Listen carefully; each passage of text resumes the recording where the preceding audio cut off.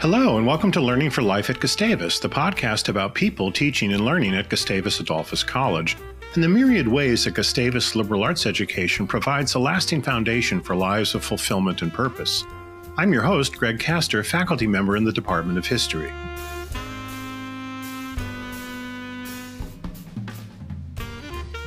Minnesota is home to one of the largest Hmong populations in the United States. And I'm proud to say Gustavus is the alma mater of the leading scholar of the Hmong diaspora, Dr. Chia Vang, who is herself Hmong. Dr. Vang graduated Gustavus in 1994, its first Hmong graduate, with majors in political science and French.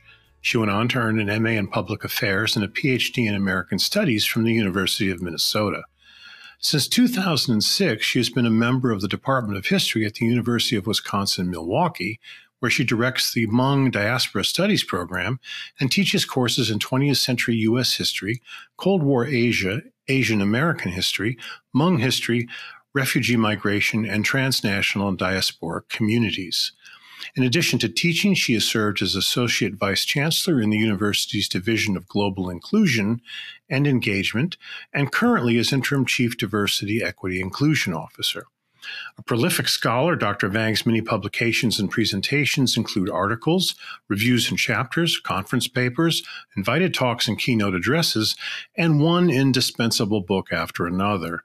The latter include Hmong in Minnesota, Hmong America, Reconstructing Community and Diaspora, Claiming Place on the Agency of Hmong Women, and most recently, Prisoner of Wars, a Hmong fighter pilot's story of escaping death and confronting life. An active public intellectual as well, she has been interviewed for radio and TV, served as an advisor to the Minnesota History Center's We Are Hmong Minnesota exhibit, and was instrumental in developing and facilitating the Hmong Milwaukee Civic Engagement Project. Writing and speaking as both an academic and Hmong woman, Professor Vang has greatly enriched our understanding of Hmong people, who too often have been reduced to a homogeneous group of simple mountainous Laotian farmers who aided the U.S. war in Southeast Asia and were rendered victims and refugees by it. Like her scholarship, her own story is quite compelling, and it's a real treat to speak with her about both for the podcast. So welcome, Chia. It's great to have you on. Thank you so much for having me. My pleasure. Let's start at the beginning.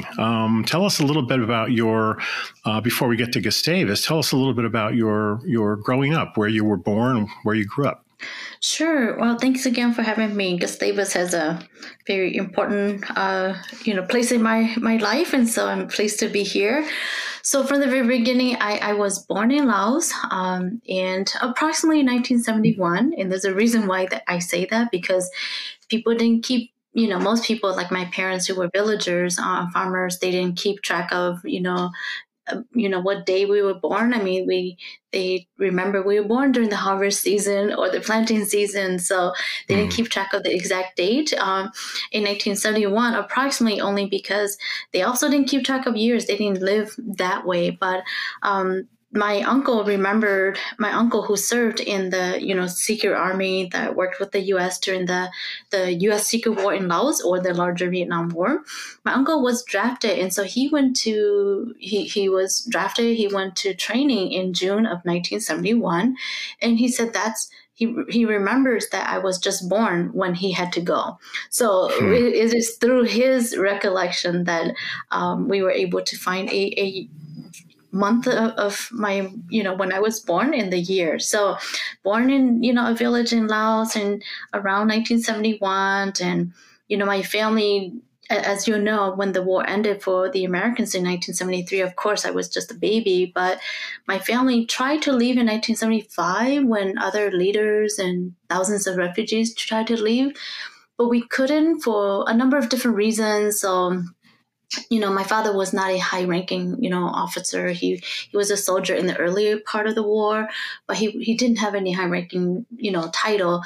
So we tried to, go back to live normal life. And it would not be until 1979, when I was already then 8 years old, that my family began the journey as the other 150,000 Hmong and nearly 1.4 million Southeast Asians who fled Southeast Asia after the war. So long story short, we spent about 6 months in the refugee camp, Bang Vinai, which many Hmong and others too, experience a refugee camp in Thailand. But we were, in some ways, my uncle, like my dad's youngest brother, was already in Minnesota in 1976. He came. Yeah, so when we came, the refugee program had changed a great deal by 1980, right? If you remember, when the refugee conditions first were, started, people thought it would be a temporary moment, right? We have a crisis, we'll solve it, we'll be done, just like other,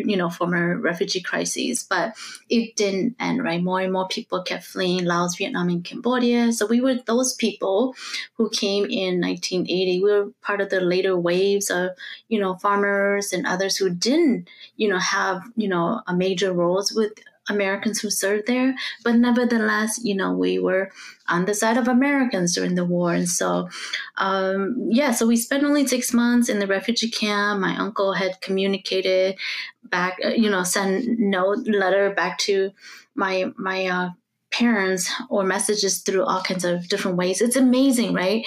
During that time, we didn't have internet and phone like this, but they communicated with each other. So when we got to the refugee camp, my with my four brothers and my younger sister, my older sister had been married, so she wasn't with us at the time. But the message from my uncle in Minnesota, my uncle Tom Vang, is that, you don't stay, you bring your children to America as soon as you can. So we were only there for 6 months. We arrived in Minnesota, April 13, 1980, and grew up in St. Paul and went to a public school there. We spent 1 year in Winona when my father was in a farming training program. But then in the early 80s, about 84, 85, we were there. And then we moved back to St. Paul and, graduated from Johnson High School. And I think the first time I met Mark Anderson, the former admissions director at Gustavus, he and I have a very special relationship, right? He was at this recruiting event, and one of our friend, Blong Lee, he had gone to, the same high school, but he was the first Hmong to come to Gustavus, right? So he was with Mark at this, recruitment fair, and I talked to them and met Mark, and there's the beginning of our beautiful friendship. I ended up coming to Gustavus. That's a great. Mark is legendary, of course, and I know a little bit about it. I mean, I was aware that you had a special relationship with him and vice versa. I'm struck by one. You remember I guess maybe it's not that surprising, but still, you were young. You remember the exact date when you arrived in St. Paul or Minnesota. And then I had a question.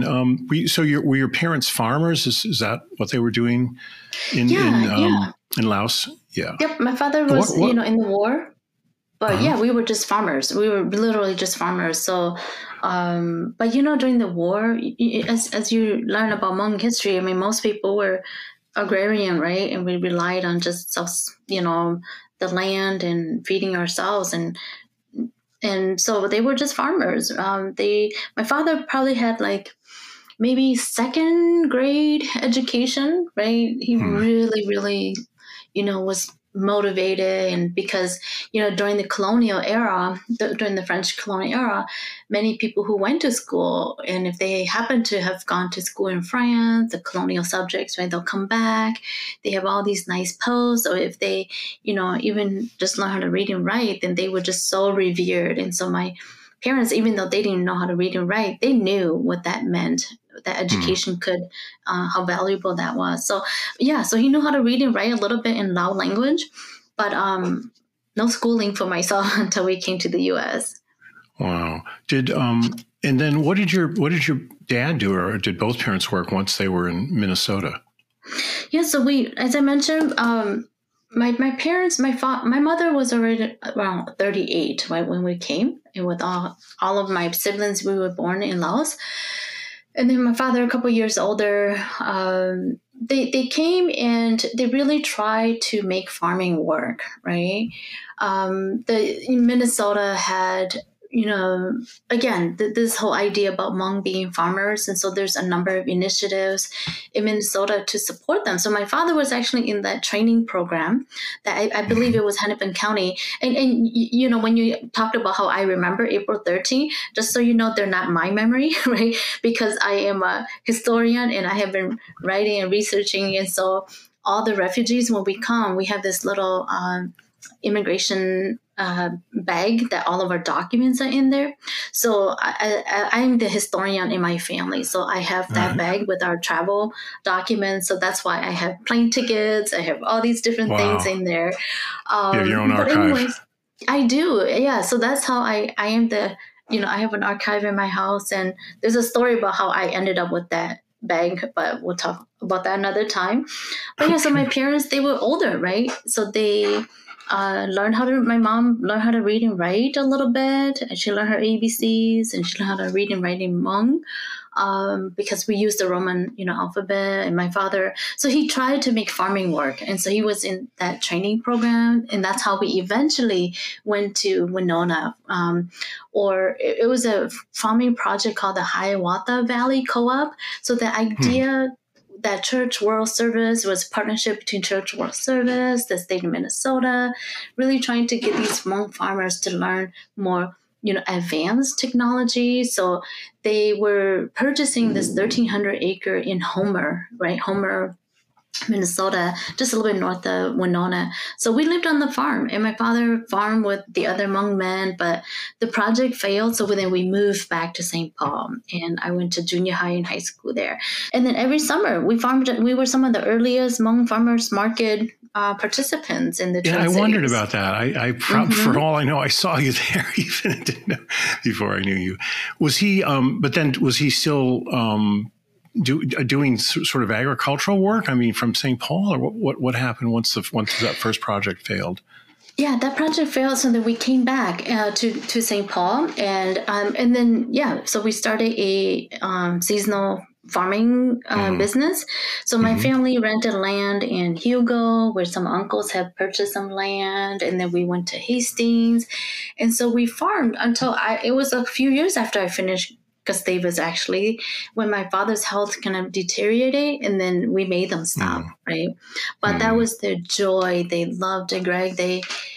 It was what they knew. And, during the winter time, they were so depressed. But when, because they couldn't go out and do things. But as soon as spring came, they worked so hard. They're sweaty and all of that. But there was so much joy for them to plant, to see the crops, to harvest, and we go sell them at the Minneapolis and St. Paul farmers markets. That was their joy. So that's what they did. Those crops just have enriched those markets. I mean, it's amazing. Just people like me. I mean, what we've learned about cooking and food from immigrants, including Hmong immigrants at those markets, selling at those markets. Now, our couple of questions, I guess, to maybe help our listeners understand the Hmong history a little bit, or the history of this migration. First of all, is Minnesota is it the largest home to Hmong in the United States, or just one of? I don't know. It's not. Actually, California, in terms of state population, California has had, the largest Hmong population state as a state, right? But Minnesota is the second largest, Hmong population. And then Wisconsin. It's been this pattern for forever. So California, Minnesota, so Wisconsin too. Yeah, so the Midwest actually as a region is bigger than anywhere else. And is that because of farming? I mean, we think of the Midwest and farming. I mean, is it the fact that most of the Hmong who resettled in the U.S. are farmers, are engaged in agrarian work? No, actually, it's not. I mean, that's a good question, because that sometimes is an assumption, right? Because of what we just talked about. But in fact, it is a reflection of the Minnesotans and Wisconsinites. Because in the refugee camps, remember that we couldn't come until we have an American sponsor, right?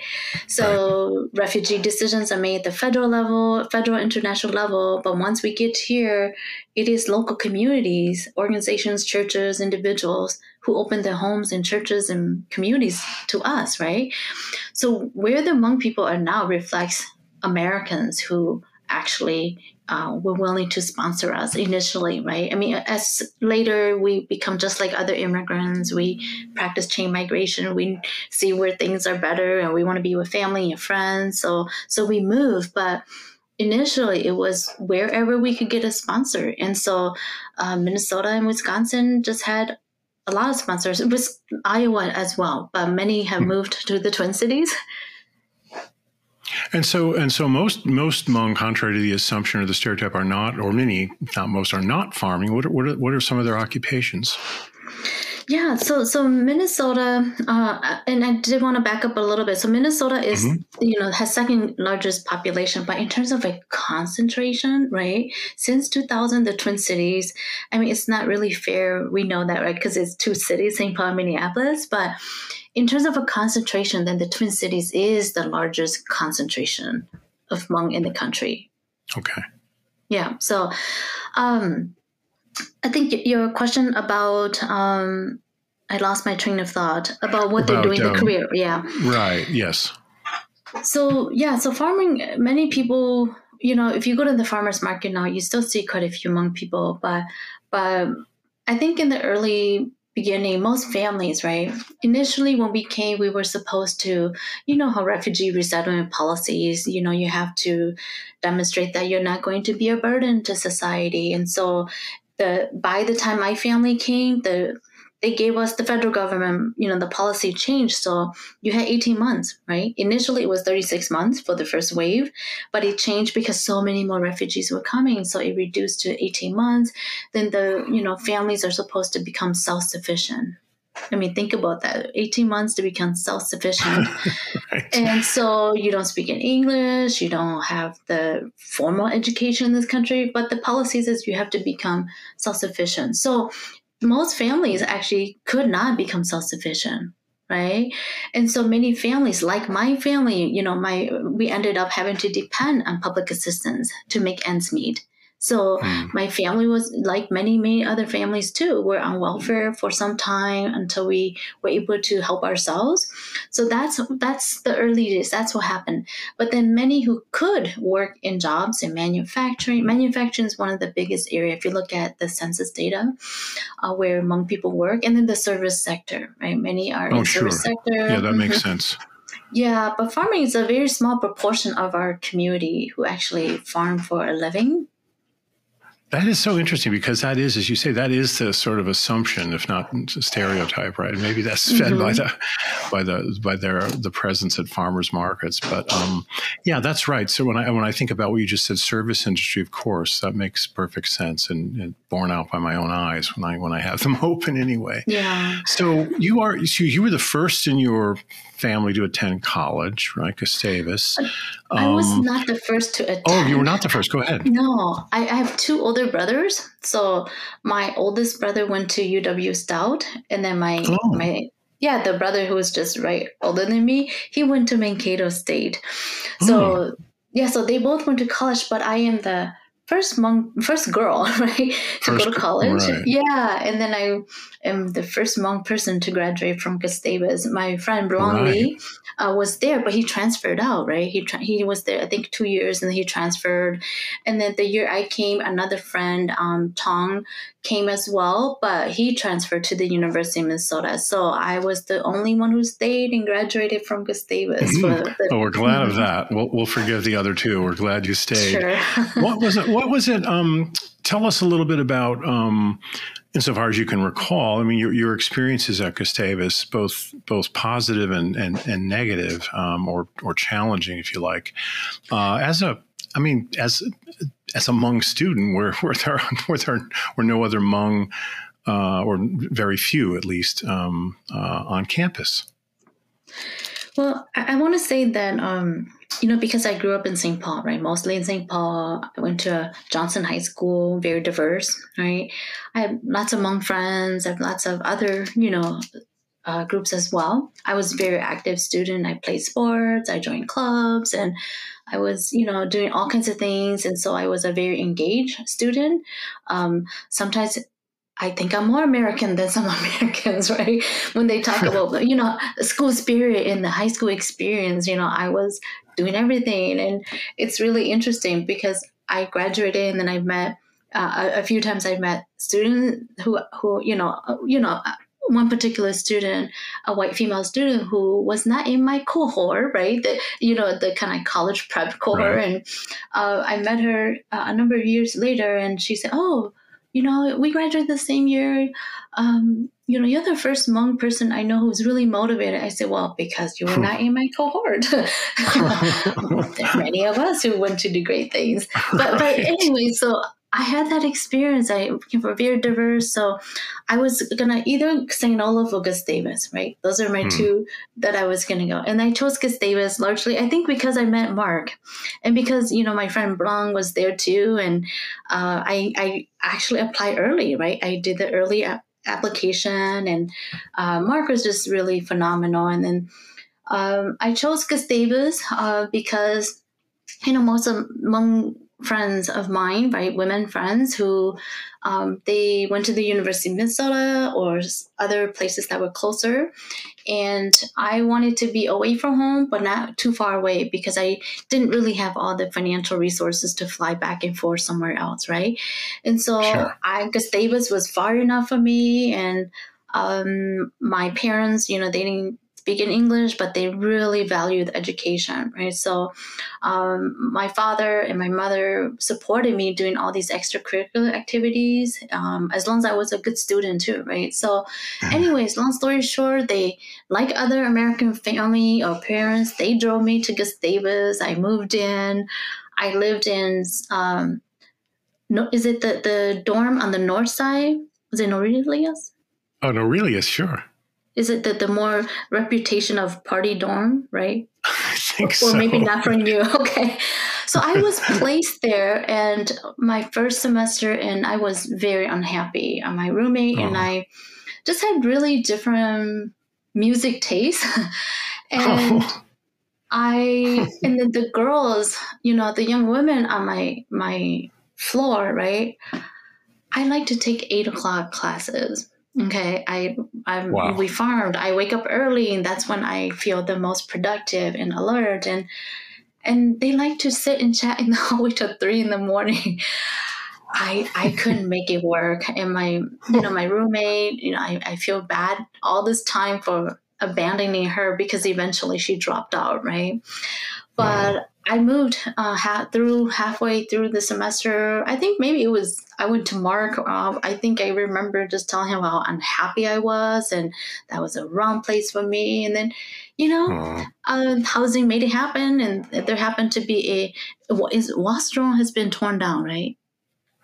I think so. Yeah. So the dorm with, so there's 6 little, tiny rooms, but we shared common space. So I was able to move into that area where I loved having 5 other roommates, but I also really liked my own tiny little 5x8 room. And the women in that little, area, they were all very studious. Not that we were boring, right? They were very studious, they're very serious, and they didn't like to drink and stay up in the hallway all night. So I found a perfect place for me to thrive. So that's great. I can totally relate. I went to Northern Illinois University in DeKalb, and so I grew up in the suburbs of Chicago. Just like you, I wanted to be away from home, but not too far.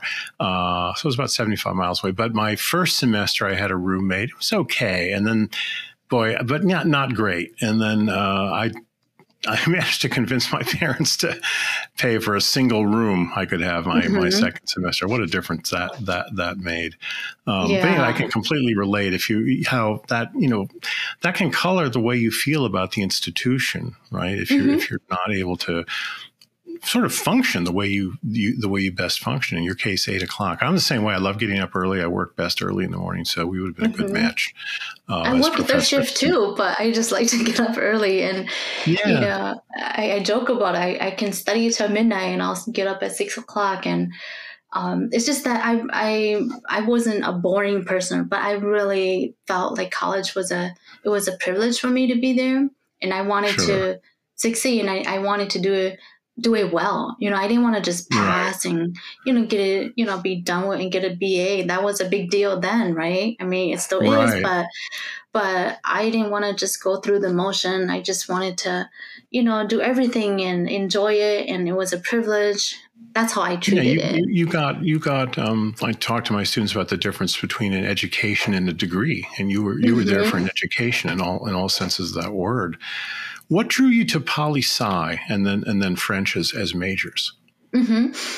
So in school, I didn't know anybody, right? When I was in junior high, I didn't know anybody who had a PhD, but for some strange reason, I read about Elizabeth Blackwell, right? The first woman doctor. And I tried to think about maybe become a doctor, right? Because that's what parents, especially stereotypically, a lot of Asian parents try to push their kids to, being doctors, right?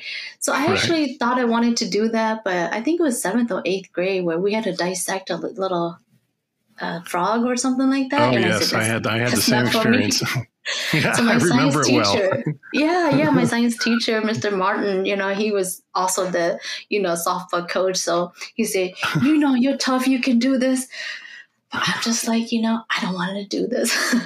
So I didn't like it. And I knew I couldn't do something like that. But I love civics, right?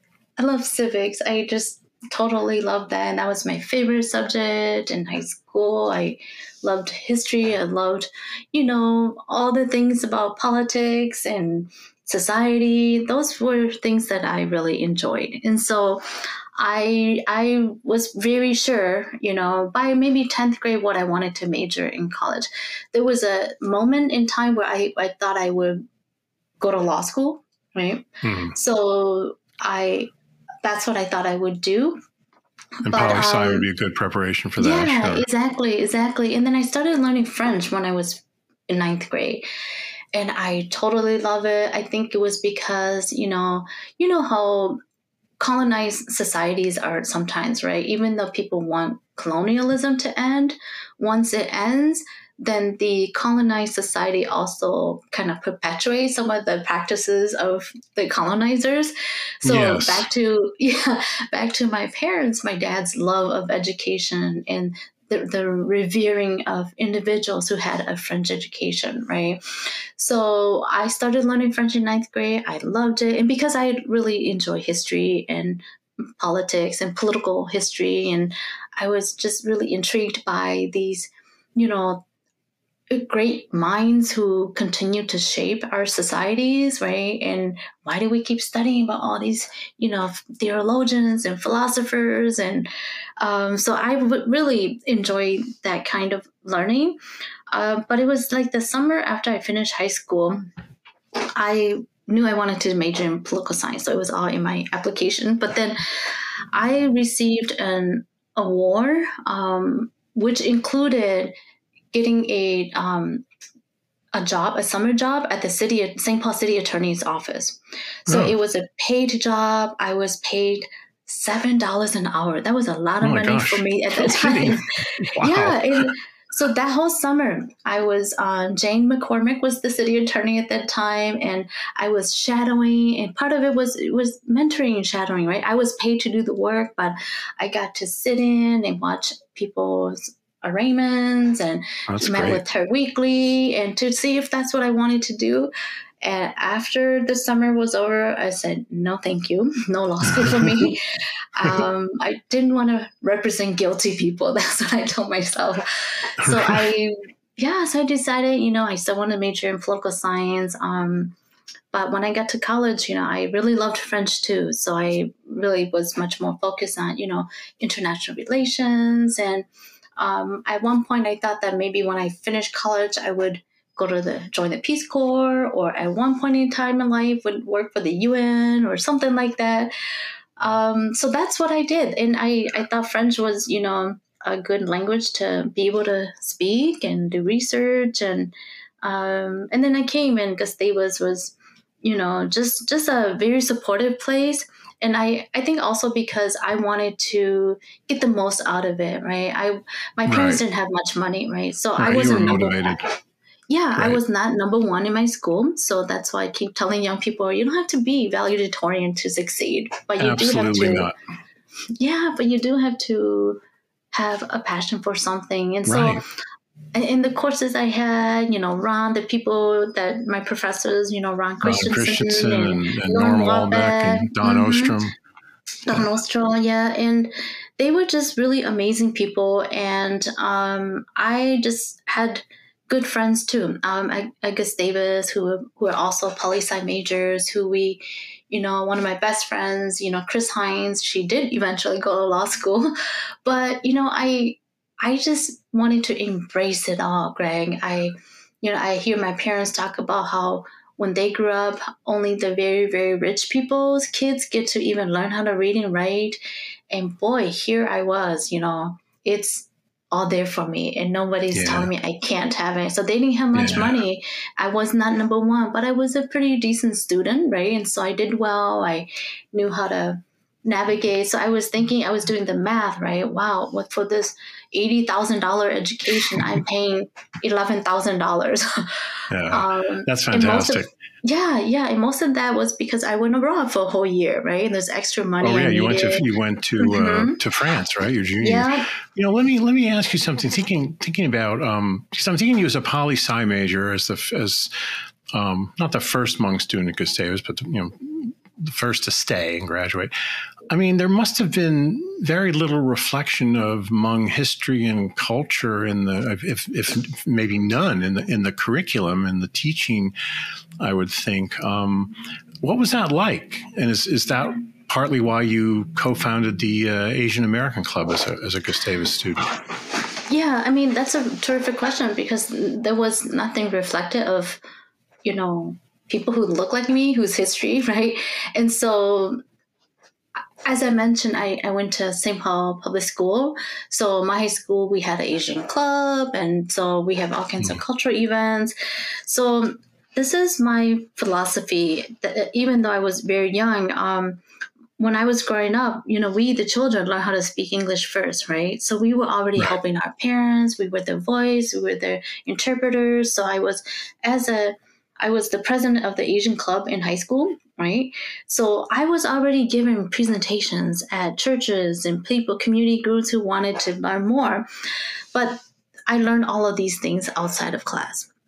But we have a lot of people, who lived in St. Paul. So I felt like I was knowledgeable. And then when I came to Gustavus, those are things just I learned on my own. It wasn't in the curriculum, but at Gustavus, and I don't want to take credit for everything. There was a group of us. There's two Vietnamese students. I think Vaughn and another Trin is his last name. So there's a few of us who were Asian students. There's quite a few, Korean adoptees too. But it was interesting with quite a few of the Korean adoptees.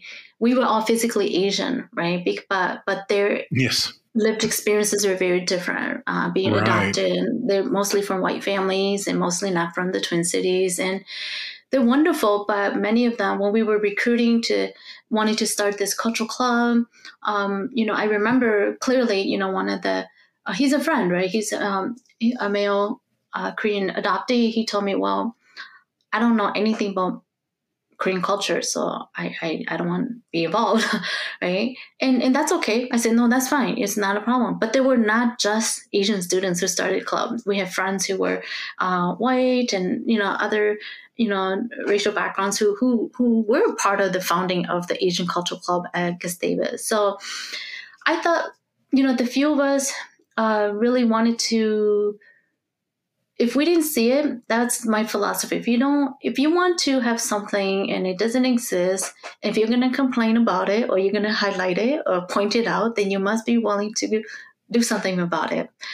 And so that was our philosophy. So we talked to administrator, again, back to people like Mark, and said, oh, what do you need? And so that's what we did. And then we were able to get some of the international students who were of Asian descent, right? And so it just became a place where we felt like we didn't want to just assimilate into the Gustavus culture, but that we wanted to also shape parts of the Gustavus experience for ourselves.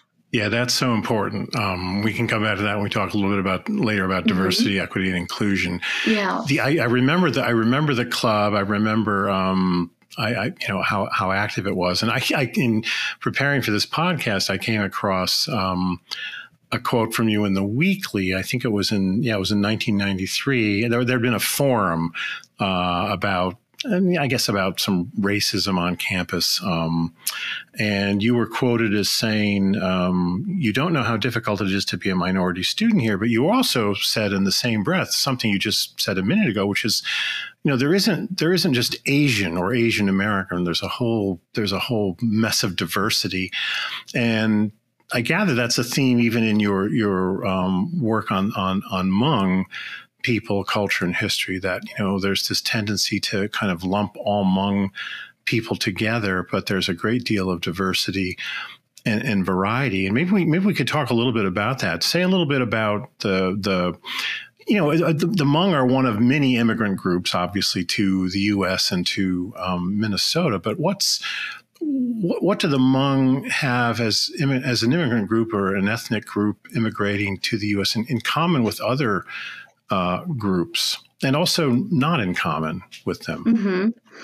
Yeah, I think one of the very important things to point out is that, the way in which people migrate, right? We were refugees, and so obviously that's a very different experience than, maybe immigrants who prepare to leave. They plan, they get their green card, and then they leave, and it's a different path.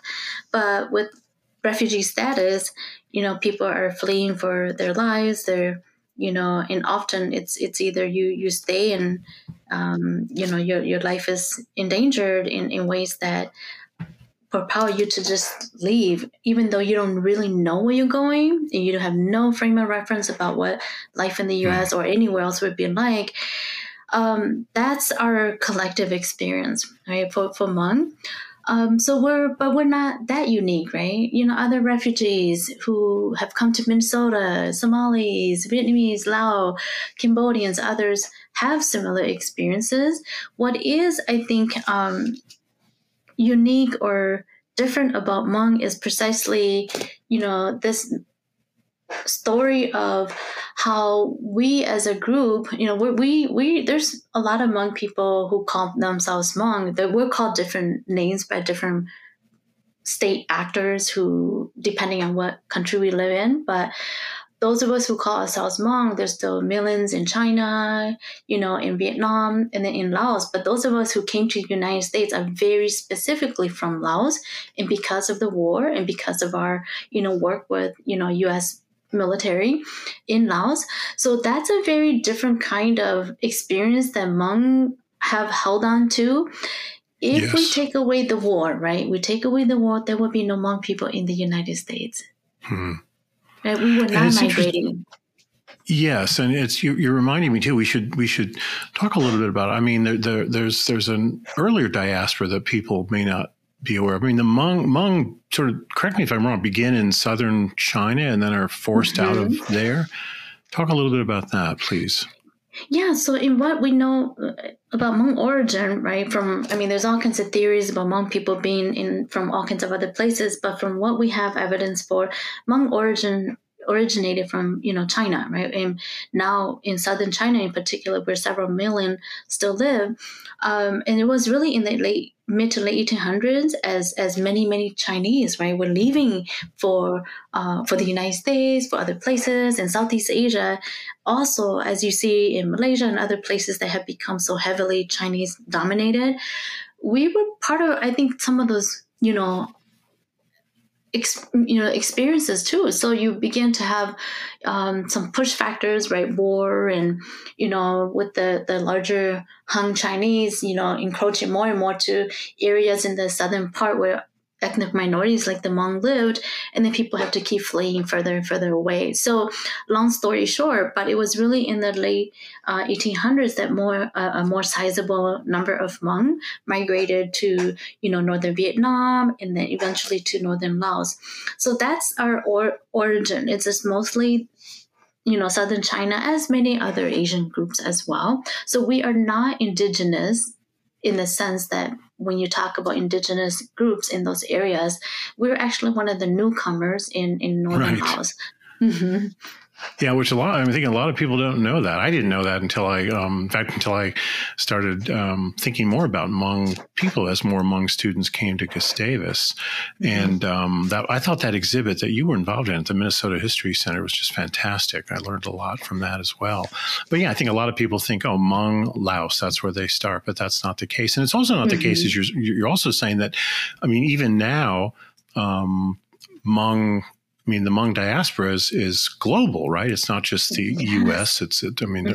And we get into this later. Your work on Southeast Asian migrants in the global South. Maybe we can talk about that in a bit too. But so, go ahead. You were saying something. It sounded like. Oh no! I was just agreeing. Okay. So. The other thing about Hmong, again, you can correct me if I'm wrong. They're, we think of people, other immigrant groups, at least many other immigrant groups, like the Irish, let's say, to this country, coming from a nation. The Hmong are an ethnic group, right? There's not yes. a Hmong, never has been a Hmong nation. Is that correct? Not in the sense that we know nation states. No. Okay, right. And how has that been important, if it has been in Hmong history, that fact? Yeah, it is so phenomenal how nation building has been a very important core, value that Hmong people hold, right? But there had never been a nation state that's called Hmong country anywhere. But it is really tied to a very strong ethnic identity. Based on a very strong social, cultural system of how we relate to each other. So what's interesting is that we've never had a nation, but no matter where we exist, those ethnic ties are so strong. And so I think it's precisely when you and I had a conversation about last names, right? Vang is a very common last name. Yang too, but Yang is also, a Chinese last name, Korean and others as well. But Vang and some of the Hmong last names, those are our clan names. So the clans are how our social structure is, and it's how we are born into a clan. It is how we are unified, and it is also how we're divided, right? So you're born into a clan, you can be adopted into a clan, which is just our last name. So the 18 or so last name, that defines who we are as a ethnic group. So no matter where I am traveling to, whether I'm sitting in, the mountains in northern Vietnam, or I'm having coffee with a Hmong woman in Argentina, or sitting in French Guiana with, there's that ethnic tie that people just treat each other as, family. And is this that's all fascinating to me. Is this related to your? I think it's ongoing. Your ongoing work on Southeast Asian identity in the global South. Yes, because, we know a lot about refugee resettlement in the global North, right? In North America and also Europe. But there were small populations that were sent to the global South in South America. And we don't know much about what happened to them because there's such small populations. So since 2015, I have been conducting research in French Guiana, in Argentina. So I'm actually in the writing stage of a new monograph on identity and belonging in the global South. So really looking at the refugees who were sent to about 266 families that were from Laos that were sent to Argentina, including 25 Hmong, and then the rest were ethnic Lao families. And then I studied the 1,000, Hmong individuals who were sent to French Guiana. But now they have, 3 villages that were very much like village temperature, climate-wise, like in Southeast Asia. So they have, rebuilt their lives, but they live in more self-contained villages. So even little children, they all go to school. It's a French department, so they all speak French, but they also all speak Hmong. So That's it's very amazing. different context. And then the small number of families in Argentina, boy, the original refugees, the number is decreasing every moment as we speak with the elders, like my parents' generation. And then there are, Argentina-born, Hmong who speak no Hmong. So I need interpreters to speak with them. So that is so it's fascinating. Really interesting. And I'm just curious, how much interaction, whether it's, I don't mean necessarily in person, obviously, but is there between Hmong and, let's say, a place like Argentina and St. Paul, or are they completely sort of unknown to one another? Well, I think just the explosion of social media, right, that has enabled people to, to connect with more people across the globe. And even if they don't know people personally, social media makes people think, right, or feel that they know what's going on in other parts of the world, Yes. even if they've never been there. So I know that. Yeah. So the families who went to Argentina, this is the saddest part, and that's why my book is called The Sorrow of Displacement. It is precisely through interviews and archival research, I found that even some of the families who agreed to go to Argentina, when the Argentine government came to interview them in 1979, 1980, they actually say, you're going to South America. And this is summarizing, one person's reflection, but, his parents thought that they were going to the southern part of America, right? Oh. United States. So they thought they were going to the same country as just North and South America. Oh. They get to South America, to Argentina, and they realize, oh, we're not in America. And it's things like that is so heart-wrenching. And then those who have families in the U.S. have already been before 9/11, right? Before 9/11, many of them were sponsored their families to the United States. So if people have immediate family members, they have all come to the U.S. The ones who are there now are stuck there. That's why they're still there. That is heart-wrenching, and wow, what a powerful title for The Sorrow of Displacement for your forthcoming book. I have to say, I had never thought about I'm sure most Hmong people in connection with Argentina or French Guinea. I mean, no way. Never even occurred to me. That, and you also remind us that so really a lot of your work is based on oral history, right? Interviews. And I want to talk a little bit about that with regard to your work on Hmong pilots, which again, I mean, for me, when I think of Hmong, one of the things I think about, of course, is the war, and then the CIA's secret war, even in the 1950s, and Hmong airmen. I guess were they all men? I assume they were all men, trained by the CIA and the Air Force. You've written two books, right? On one is an oral history of the fighter pilots, and then this other book that I mentioned in the intro, which I've not read, which I want to read. Sounds fantastic. About the pilot who was shot down in the early 70s and held as a prisoner. But tell us a little bit about that work. What are some of the main themes in those books?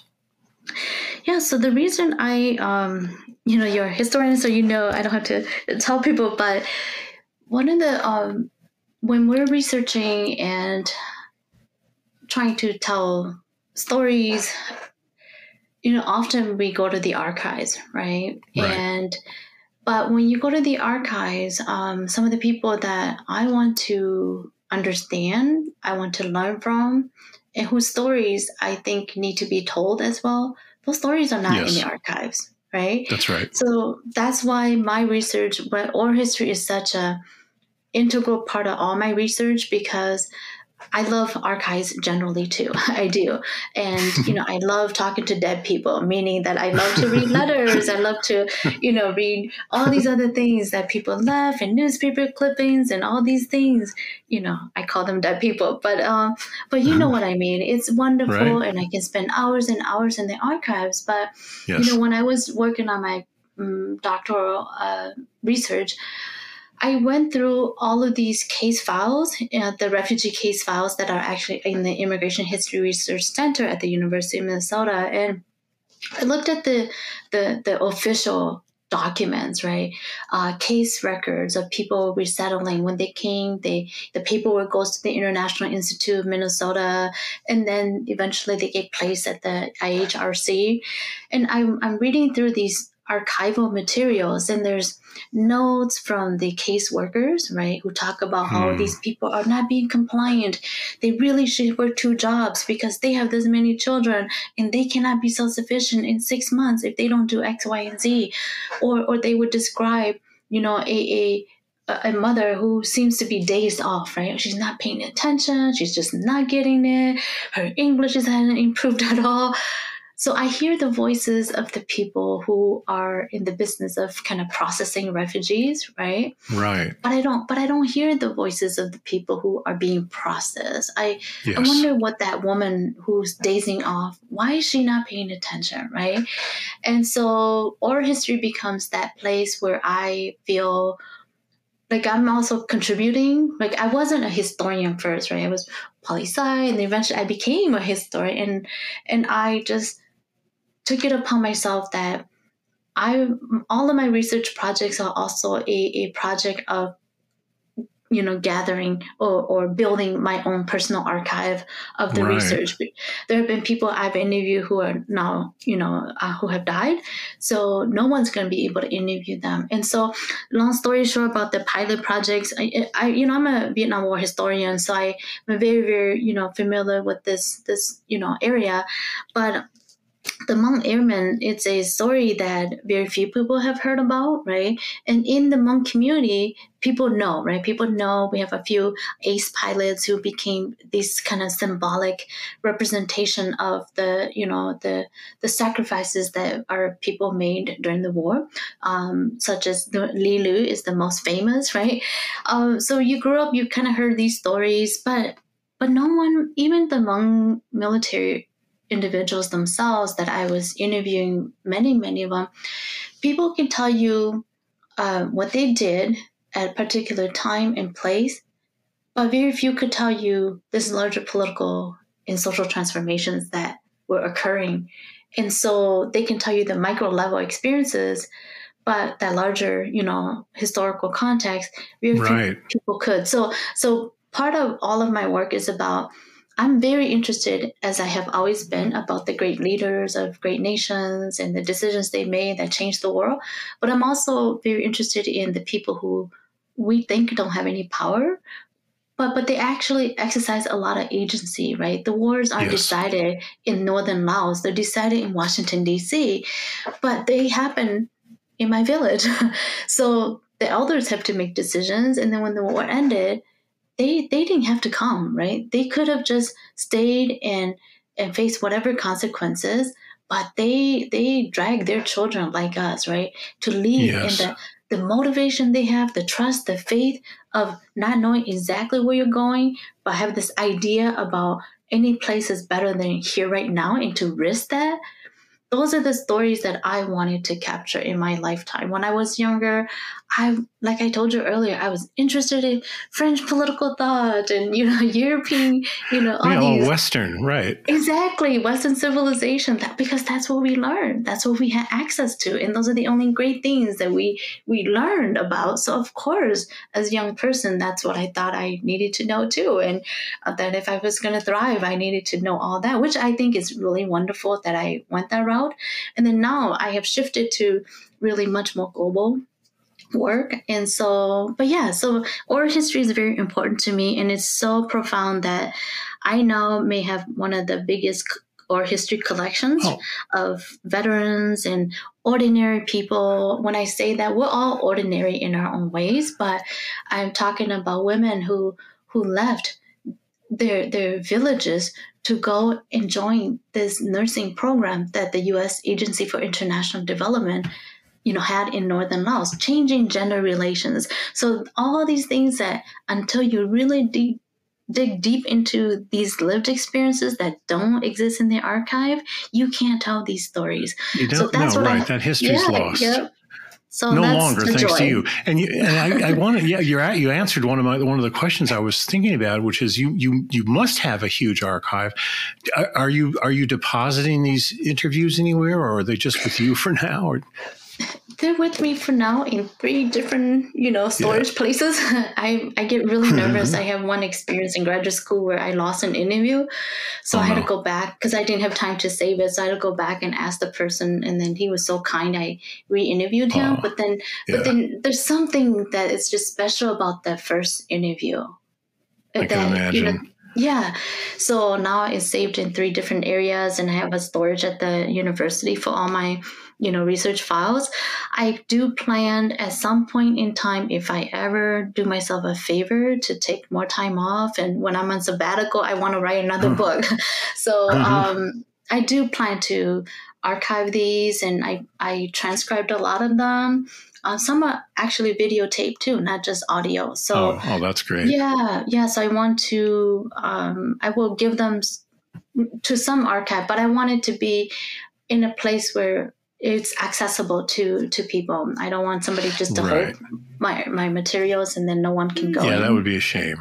This work is so interesting because obviously you're much more familiar with the historiography of the Vietnam War than I am. I don't teach a course on that, but just a little I know. I mean, you're really, as you mentioned, we have this idea of the decisions coming out of Washington. But no, there are other centers of decision-making by people in power, but then also ordinary people on the ground, and not just in Vietnam itself, but Hmong people as well, exercising agency and affecting outcomes during that long and awful war. What were these pilots? I mean, how were these pilots recruited by the CIA? I mean, were they sort of recruited from villages off the farm, or were they more elite Hmong? Yeah, that's this was something where, because of all the stereotypes or all the characterizations of Hmong people that have been available to Westerners, right? At that time was that we were primitive, we were uneducated, we didn't know how to read and write. But this program was very much, it wasn't just for Hmong, right? It was a program to train local, meaning Lao and other American allies or collaborators, how to, fly these aircraft so that they can provide air support. And especially because in Laos, the U.S. wasn't supposed to be there, right? And so American pilots bombed the area for the course of the war, but they were high up, right? And so these Hmong pilots were part of this water pump secret operation that the CIA orchestrated in collaboration with General Vang Pao, the Hmong general who was a part of the Royal Lao Army, but he worked directly with the CIA too. So very long story short, they needed, the Hmong soldiers who were on the ground, they needed close air support. And a lot of American planes, they flew very high up, they dropped bombs, they did massive damage, but they didn't always get the enemy. So it was these T-28 pilots that, became the kind of legendary in terms of supporting ground troops. And so, so the Hmong who were recruited to train, they were not the uneducated farmer. They were actually the elite of the time. So yes, many of them mostly have like maybe middle school education, but at that time, that was the highest. And some of them were literate in French or Lao. So eventually they all learned English. But they were not, they were the elite of the time, right? They were educated and with air quote, educated. Of course, they didn't have college degrees, but that's the group of men who were, 32 Hmong men graduated from the program, and they 3, were They flew helicopters, and then a couple others, other transport aircraft. But the ones who were T-28 qualified, they flew, and sometimes they fly so close to the ground, and these older aircraft too, that and the topography yes. and the Laos is so foggy at moments where you're flying, it's clear, and before you know it, it's like completely cloudy. So aircraft malfunction, accidents have claimed many people's lives, in addition to being in fire. But but half of them were killed in action. So that's that's captured. Mm-hmm. Yeah, I was going to say that's captured in the title of your oral histories of the pilots, yes. which I think is the book is Fly Until You Die. Fly Until You Die. Yeah. I mean, so there you go. The now what about the one pilot you've done your most recent book is about him, Pao Yang. What is his story? So he was shot down and then imprisoned by the communists in Laos, or? Mm-hmm. Well, he's in the larger book about the Hmong pilots too. And so, as a scholar, the book came out from Oxford University in 2019, and it's really special for me, right? But when I interviewed these men, and they were not just Hmong, right? The book is about the Hmong pilots, and then also it's about the CIA, Bill Lair, the CIA operative who orchestrated this project. And from the beginning, I interviewed him before he died, and I spent a weekend with him in Texas. Wow. And there are other intelligence officers and the instructor pilots who trained the Hmong. So I interviewed those who were still alive. So that's why I travel all over the country to interview them. But Pao's story is one of the Hmong, surviving pilot stories. But everyone's story is compelling. Everyone's story is heart-wrenching. Everyone's story is worthwhile. I also included some of the widows of the pilots who were killed in action. But Pao's story is just so interesting. So, profound in the way that he was shut down and everybody thought he died. He had a wife and a baby, and everybody thought he died, right? Because he couldn't be rescued. And so his pilot friends at that particular moment saw the enemy dragged him because he parachuted, he landed, and the enemy surrounded him. So they thought he died. Right. And then long story short, he was captured and he was taken to a prison camp near the Lao-Vietnamese border. But when the war ended, when POWs were returned, if they were returned, Pao didn't come back, right? Pao didn't come back. And so everybody thought he died. And in Hmong culture, when somebody dies and after you do the official funeral and then you have another event to free their soul, right? You release their soul so that you give them permission to go and be reincarnated, okay? So Pao didn't come back. So his family had done all the ceremonies for him already. And when the country fell, they left, right? His parents and wife and child left. And then he was imprisoned, and then until 1976, and then eventually he was, he was still under surveillance, but he was allowed to go to work. And he and these former prisoners, they were considered, because they're pilots and they inflicted so much harm to the enemy, they were considered the highest crime. So he was there until 76, and then when he was eventually released and allowed to frequent the villagers and eat and eventually network with other Hmong people, and then he escaped. But the tragedy of this story is that his wife left. She thought he died. She remarries, comes to America, and then when he got out of prison, he was just before he escaped, he met a young woman whose father knew Pao. And I think sometimes they don't always say this to me in the interviews, but I think that the parent was trying to save their daughter, right? So Pao married her and they escaped, and then they get to the United States, and he and his first wife had never had closure, right? Because they both remarried. And so it's one of the most, I call it kind of like you live parallel lives, right? You're there, but you can never, there's never been closure, and they can't have closure I can't. I mean, even as I try, I really can't imagine what that would be. Yeah, like. so that's I'm why. picturing this as a movie too. I mean, it could certainly hang on, write a script. it could be a movie. Seriously, absolutely. Wow, that's a powerful. And he's still living. Yep. He's still living, and here I am. I've been researching about the book, and I went to stay, 3 separate, longer interviews with him, and I stayed at his house just to get to know him and his second wife and their children, and just kind of really understand how they have made sense of their lives. I interview his first wife, and so the book has become, a very, if he could write this book, he would himself, but because he can't, and here I am, the historian writing his book. So as you will see in the book, when I finished, I went back and read every word to him after my many interviews and telephone calls and just the formal interview and the kind of informal conversations. I went back and I read every word to him to make sure it was what he wanted.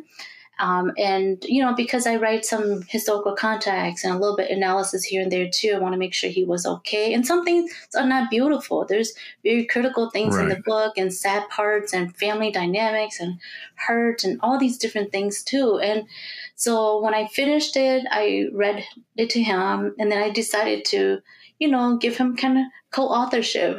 So it's with Pao Ying. That's how I ended up with the byline. That's great. That's powerful. This also reminds me, I want to say a little bit about women, your work on Hmong women. But before that, this reminds me, what is it like to be working as an academic, but also as a kind of insider? I mean, do you feel a tension when you're doing that? Yeah, a lot, right? Because I think that the biggest, I don't know if it's a challenge, but I think there is this for all of us as scholars, right? People want you to have objectivity, and you're supposed to be not emotional with these things, and we're supposed to be objective and just tell it like it is, or exactly right. But we're human beings, right? And especially this kind of work that I'm doing. Yes, reading a letter in the archive is different, right? It's important too. But hearing somebody reflect about the day their son was killed and the news came to them, right? Or a brother 45 years later telling the story about running to the airfield and seeing his brother's head hanging down and speaking as though it just happened, like he's seen it right now, describing it to me. They're very emotionally charged interviews. And I think the hardest part is that if I were not a insider, right, meaning I've never been a pilot, that's a fact. I've never been a military person, that's a fact too. But when you are listening to people's journeys, their life stories, and the very fact that although I haven't been those identities, my family also were parts of that larger story, right? So yes. There's stories about escape, there's stories about the refugee camp, there's stories about the challenges of rebuilding their lives in America. They're not just their story, they're part of my story too, and Hmong people's stories and immigrant stories. So when I'm listening to some of these stories, and I have to take care of myself, right? I know that if an outsider interviewing, asking the same questions and maybe hearing the same stories, I think as human beings, when someone is in pain, in their suffering, if you don't feel any empathy, or if you don't have to feel exactly the way they do, but if you don't feel their pain, then I think you're not human, right? But when your story is so intimately tied to some of these stories, and the burden on you to tell these stories in a way that they can live and they can be important, because as we know, right, the whose story matters are the stories that are documented. And if it's not documented, then it's almost as if people didn't exist. That's so well said. And also, I mean, I'm picking up on your point about empathy. I think even as an outsider, let's put it this way, any good historian needs to have empathy. And be able to empathize with their subjects, even if they're also repelled sometimes by their subjects. Wow, I could keep going on about that, but let's focus on women. That is so interesting because that's another stereotype, right? I would think the submissive Hmong woman, but your work has sort of has demolished that myth. Talk a little bit about that, if you would, please. Yeah, so the idea for the Claiming Place edited volume came from, right.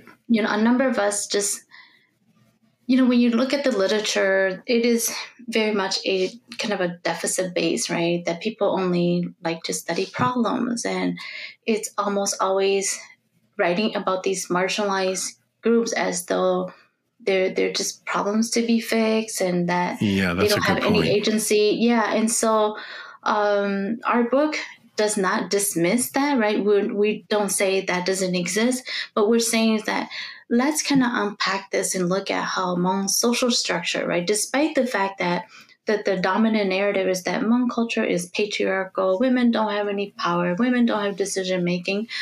But on the contrary, there are specific elements of Hmong cultural practices that are in fact established to protect women, right? And women are the ties to the ways in which people relate to each other in our very important clan system.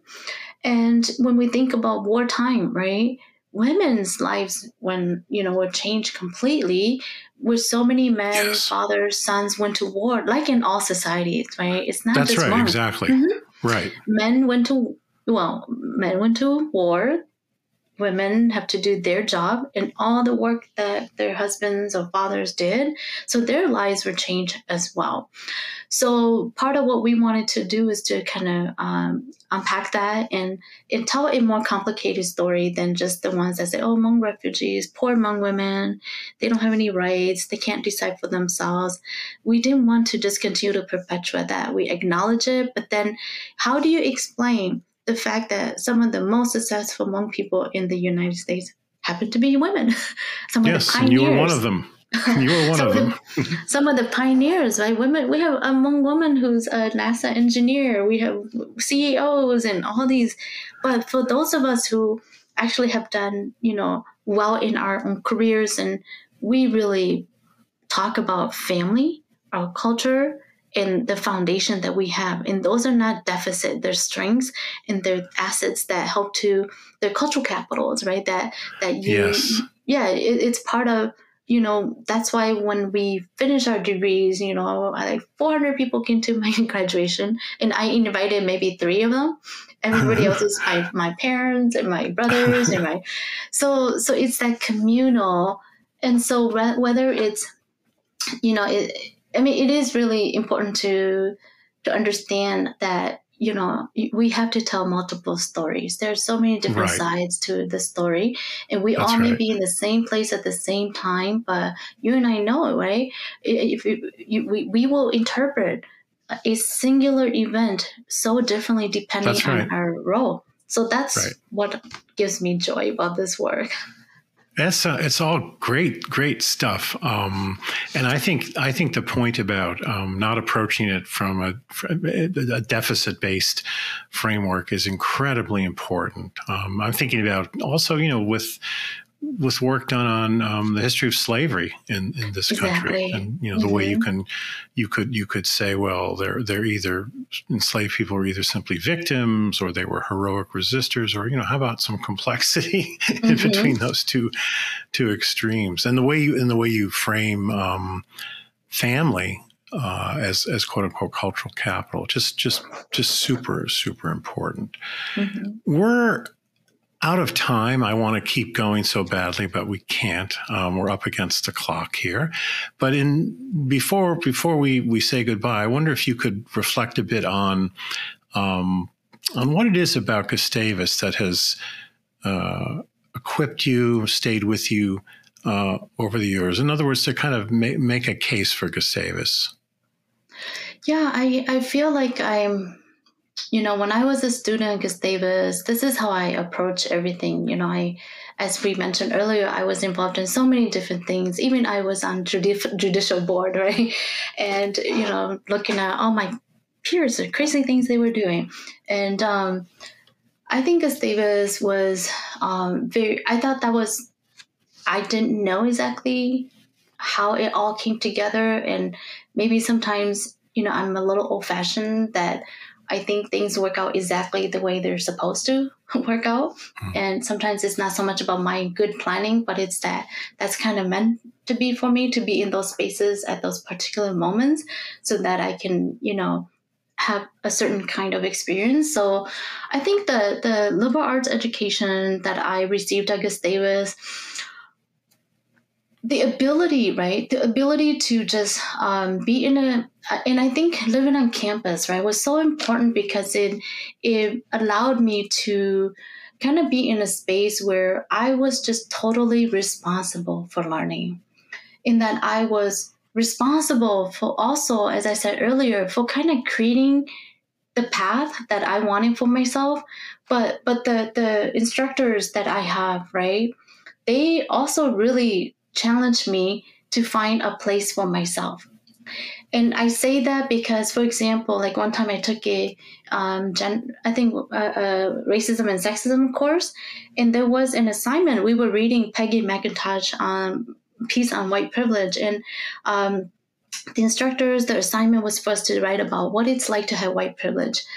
And I went to the instructor afterward. I said, I can't write about that because I don't have white privilege.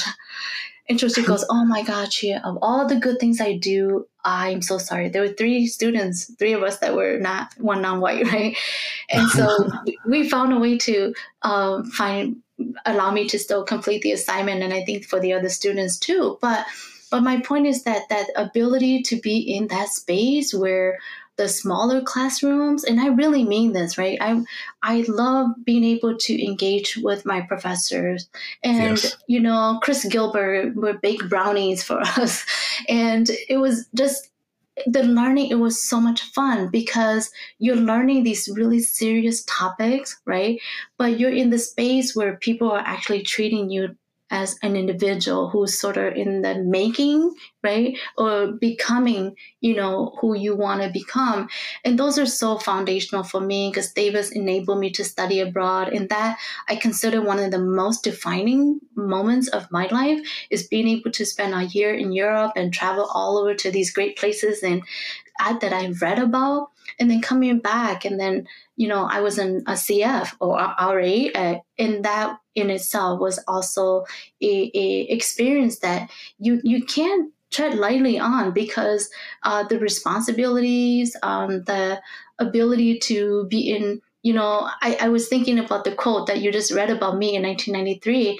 I can't remember exactly why I said it was so hard to be a minority student, but I can say that because I was one of the very few minority students. I was on the, videos for recruitment and all of these things. But Greg, I don't approach it as just being a token, right? Because I think the people who invited me to be in these different spaces, they also hope that I would contribute. So this has been my model all my life, is that even if I'm invited to be in certain places as a token, I'm going to be the best person possible to contribute to that space and make it mine too. That it's not just theirs that I have to, become a part of, but everything I do, it's about, how do I show up exactly the way I am, and then take different parts that are good for me. And then also spread a little bit about my own values and thinking and ideas to other people.